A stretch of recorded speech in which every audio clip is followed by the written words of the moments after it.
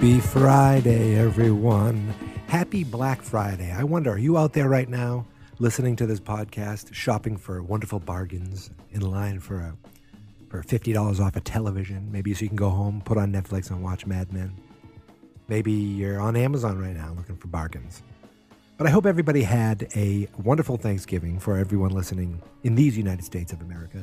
I know I had a great Thanksgiving, and I can say that because this is definitely not being recorded on Wednesday. This is definitely after Thanksgiving. Anyway, that's not important. The important thing is this episode that I just watched. Yes, the episode of Mad Men titled The New Girl. Now, The New Girl, on the surface, we could say that the new girl is Dawn's new secretary. But there's a little more to that. There's a little, is it subtext? Is that what it's called? To me, that is what the quote-unquote new girl really about. And I'm going to get to that.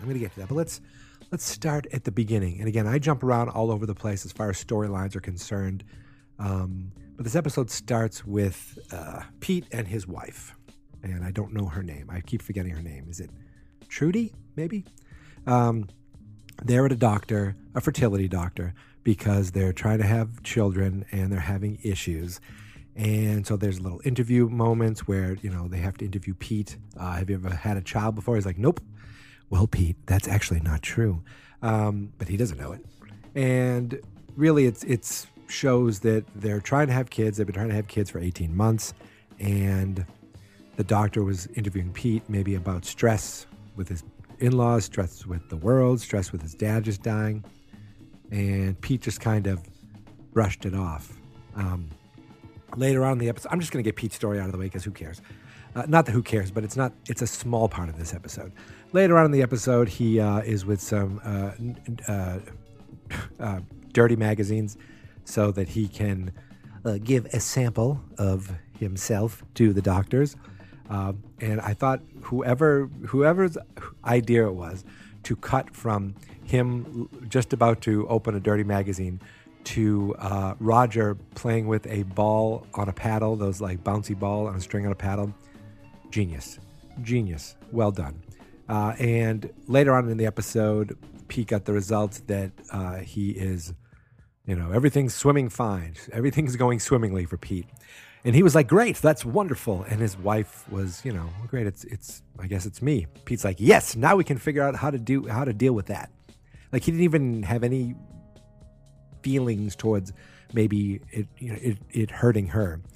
I don't know if that's the sign of the times or just that Pete is a psychopath. But she kind of storms off and he's like, get back here and sit down. And I'm like, do not listen to Pete like that. God damn it. That little shit. He's like, do we even want kids? Blah, blah, blah. And then they end up just going out to dinner because they don't want to eat there. And she's like, I'm sorry. She was apologizing for getting upset with him for walking away. You can do so much better than Pete. I think that was it for Pete's story. I mean, he was here and there, but he did have a little story, and that was really it. I mentioned Roger with a ball and paddle.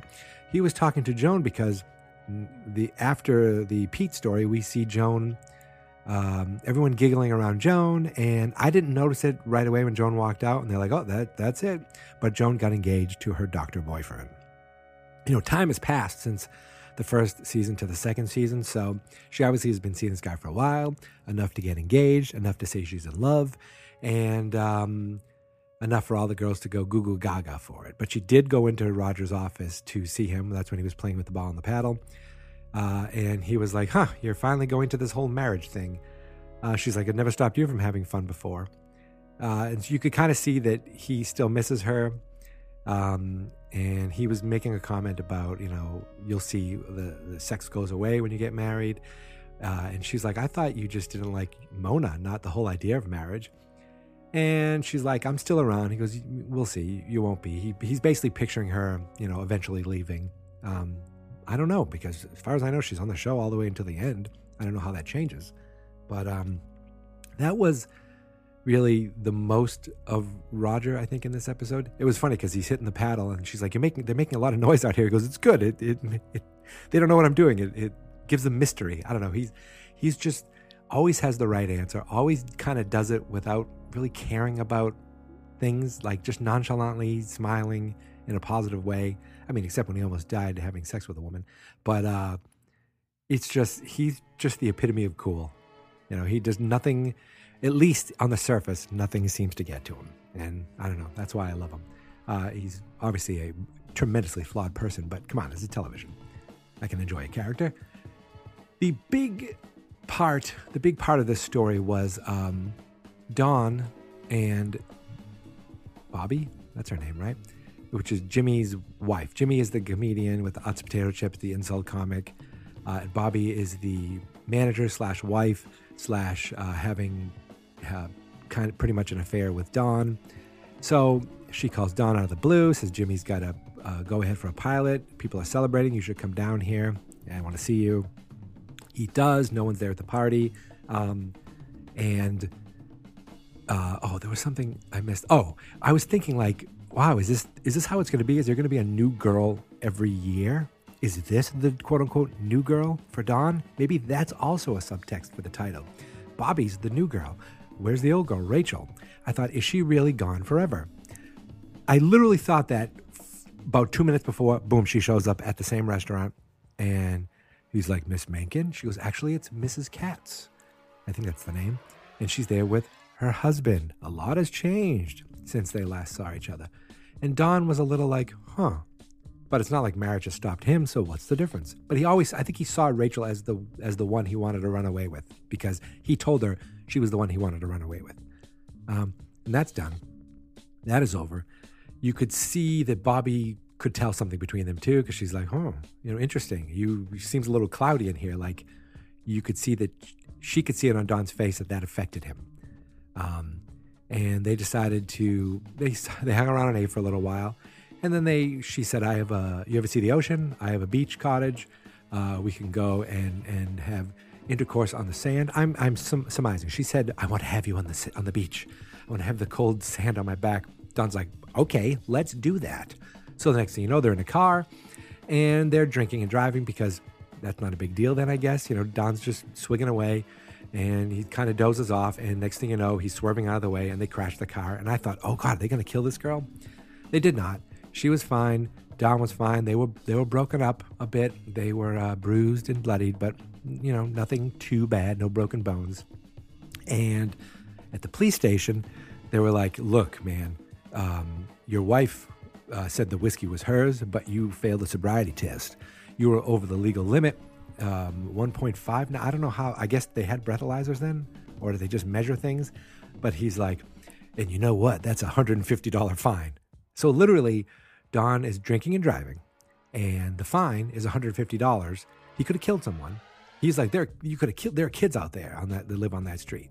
He could have killed someone and pay $150 fine and be on your way. Is that really how it was then? Now, I don't know if people just didn't understand the effects of drinking and driving. I mean, Roger in the last episode just went home drunk. They didn't make a big deal about it in the last season. And this police officer is like, you gotta pay up $150. And Dawn kind of tries little subtle ways of bribing him. He's like, look, if I go now, I'll make sure someone gets the $500 to you tomorrow. And the police officer's like, it's $150 and you got to do it now. He only had $60, so he makes a phone call. And who shows up but young Peggy?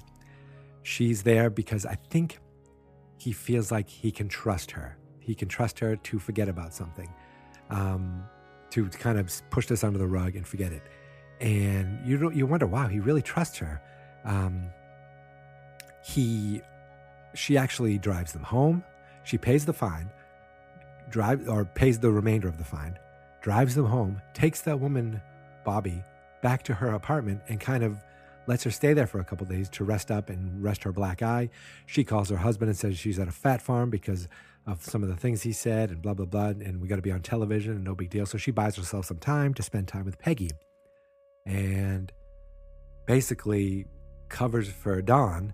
And Dawn goes home and tells Betty what's going on. I was in an accident. I think it was the blood pressure meds with my drinking, and I dozed off. All of that's probably true, but he just failed to mention that there was another woman in the car and where they were going and why they were going there. He didn't call Peggy. He didn't upset her. So Betty was upset, and rightly so. I think this time, sometimes I think she's a dum-dum, but this time everything seemed to make sense. She didn't have a great deal to do in this episode, but it was her anger at the whole situation was duly noted. I don't know if that's the right term, but it was the right thing. So Peggy is keeping this girl up at her apartment, and they're you could see they come from a different world. But the woman was like, "Why are you doing this?" She's like, "Because he's my boss, and it seemed like the right thing to do." "Why are you doing this? Are you in love with him?" "No, I told you that already." And she's kind of a little short with this woman, and she's like, towards the end of them staying together, she says, "I work as a copywriter. He got me the job." She goes, "Well, I bet you got yourself the job." And she gave advice where she said, "Don't try to be a man. You can't be a man. You're not a man. Be a woman, and kind of treat him as an equal. Demand respect," which I thought was good, a good bit of advice. But she stayed with Peggy for a couple days. Meanwhile, they were getting ready for, I think it was Pete's father-in-law, who has the client that they pull in. So Pete said earlier in the episode, "I brought in a big client, but I'm easily replaceable." The stress of the work. And they didn't do a lot of business stuff, but they kind of were having a quick talk about about working on a job. And Peggy was a little late, and she said, "Oh, sorry, I'm late. I'll definitely have this by Monday." And everyone left, and Peggy stayed and looked at Don and said, "I need the that $110 was a lot for me." He's like, "Oh, yes, of course." He gave her $60 and says, I'll give you $50 tomorrow. And she says, "Thanks, Don," and walks off. That's the first time she ever called Mr. Draper Don. During the whole thing with Peggy, we get a few flashbacks of her in the hospital. She had a baby. Now, at the same time, her sister's pregnant. So I'm just starting to wonder. Unless I mess something up, they're raising Peggy's baby, or that baby is the sister's baby. I am confused with that.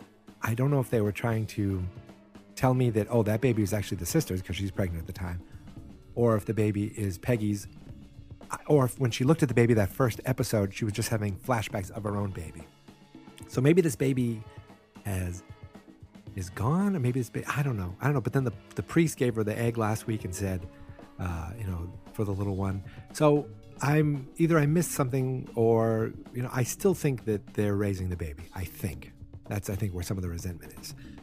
But she's in a hospital. She's not quite sure why she's there. It was almost like you're in hysterics or something. Like, you're an hysterical woman. You had a baby. You out of wedlock. You must stay here. So, you could. At first I thought, oh my God, are they going back in time? And she was in the hospital even before all of this. But no, this was for the pregnancy. Later on in the episode, she wakes up in the hospital and she's like, "Are you really here?" And there's Dawn sitting at the table. Basically said, "I was, looking for you. You got a promotion and then you disappeared. Called your sister, called your mother. They said you're in the hospital for tuberculosis." And next thing you know, he's there. And he says, "You need to do whatever they tell you to get out. Do whatever they tell you, and you can forget about this." It is amazing. It is amazing it'll be shocking how easily you could forget about this. That's Dawn, I think, thinking back to when Dick Whitman officially took the Don Draper name. But it also cuts back to Peggy basically saying to Don, "I don't want you to resent me. We could forget about this. I don't want you to think about this every time you see me and you hold it against me." Peggy is saying, "Look, you forgot about something for me. I will forget about something for you." I really think that's what was happening here. And it's probably one of the reasons why Don called Peggy in the first place. Because, look, Don knows something and he would never say anything. And now he needs that same thing from you. He's like, "You need to keep this between us." So I think that is I think that bonds them. Like when she said at the end, "Thanks, Don," and walked off, Don kind of had this look like, whoa. But I think it was more respect than anything else. So I'll be interesting to see how Peggy and Don's relationship kind of evolves over these seasons. Do they become real kind of peers? I'm just curious because I love seeing Peggy showing confidence and not caring about what the guys think. I love that. Now there is a new girl in the office. There's a secretary there that she actually was trying to sex it up a bit. She had some buttons open. She was crossing her legs, and all these guys were showing up. And Joan pretty much put her in her place. Said, "We don't do that here. You can, there's plenty to do, but you don't have to do that." She's like, "I'm sorry." At one point, when Don finally showed up for work, he had a sling, and he said he fell down the stairs. Later on, he said he had a football injury. But she's like, Joan said, "Don, this is your new secretary." He's like, "Hi," gives her the hat and just walks right on by. He says, "I don't even pay attention to them except after a month because there's been so many of them." So I thought that was really good. Trying to think if there's anything else in this episode. I feel like I covered everything. So Pete's having baby problems with his wife, but he's not even sure if he wants to have a kid. Roger you could see he's jealous that Joan got engaged, and he feels like he's letting his girlfriend slip away, even though he's got a wife and kid at home. Don, obviously, car accident, but he's still kind of I don't know if he's with this Bobby girl, but he's sad that Rachel seems to be moved on. That affected him. So Bobby's his new girl. Jane is his new secretary, and Peggy is a new girl as well. She's a new Peggy. Ooh, I like that. Betty, she was just there. But Betty the episode ended with Don coming home, having dinner, but no salt. And Betty's like, "What?" The daughter, Sally's like, "Why can't Daddy have salt?" And Betty goes, "Because we love Daddy." And Don just had this look on his face like, oh, like just guilt, where it's like, I have all this, and I do everything I can to F it up and push it away. Sometimes we've seen where maybe what he has at home isn't what he wants, and sometimes you see that what he has at home is the only thing he wants.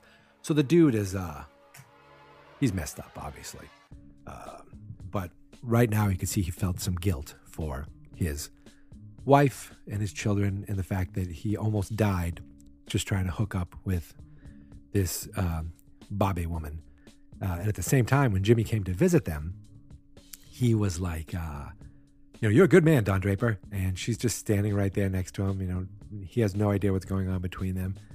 "Oh, Don Draper, you scoundrel, you lovable scoundrel." I think that's it. I think that covers everything in this episode. I'm just thinking, going through all the characters and the stories. All the guys like to meet Jane, and she did finally give a little back to Ken Gosgrove, because he's like, "Hey, they're meeting a celebrity." She's like, "And what department are you in?" He goes, "What department? I'm Ken." So she kind of pushed back on him, like, "I'm not thinking about you as much as you're thinking about me, buddy." But all the guys, of course, came to introduce themselves, because that's the welcoming committee, and it's Sterling Cooper. I think that covers everything. So, with that, I want to say thank you very much for listening. Now, you're listening, but how can you do more than listen? Well, let's say you listen through Apple Podcasts. Maybe you could shoot us a review on iTunes. That would be wonderful. If you're on Twitter, you could follow us, maybe shout out at MadeManPod on Twitter, at MadeManPod. The website's fansnotexperts.com. You can come to visit that anytime you want. We're open 24 hours a day. And let's say you use the Anchor app, because we use Anchor.fm as our podcasting home and hosting service. If you use the app, you can actually interact with us directly through there. You can leave us messages. You can, I think that's all you can do is leave us messages. If you leave us a message, we'll actually play it on the show. If it's not, dirty. I should get a cell phone. I should get like a phone number, a voicemail, just to have it, just so maybe people could leave voicemail messages. Look, the amount of listeners we have, the idea that one of you will send us a voicemail or a message through Anchor, slim and far between. But You can't do it if you don't have the option. So I'm going to throw it out there, and maybe in a few weeks we'll have a number to show you. But not today. Today, I'm going to go off and shop for bargains. I'm going to go to the dollar store and get a bunch of stuff for my wife for Christmas. Okay, that's not true, but I am actually going to the dollar store right now because it's Wednesday. It's not actually Friday. You know, it's Wednesday for me. It's Friday for you. Or maybe it's after Friday. I don't know. But I hope everybody had a great Thanksgiving. I hope that everyone enjoyed a nice parade. I hope that everyone didn't freeze too much, because up where I am, it's going to be freezing tomorrow, and I'm supposed to be running a 5K, so I need to dress in layers upon layers. And folks, that's it. I'm done. Thank you for listening, and thank you for coming along with me on this journey through the holidays as I yearn to become a made man.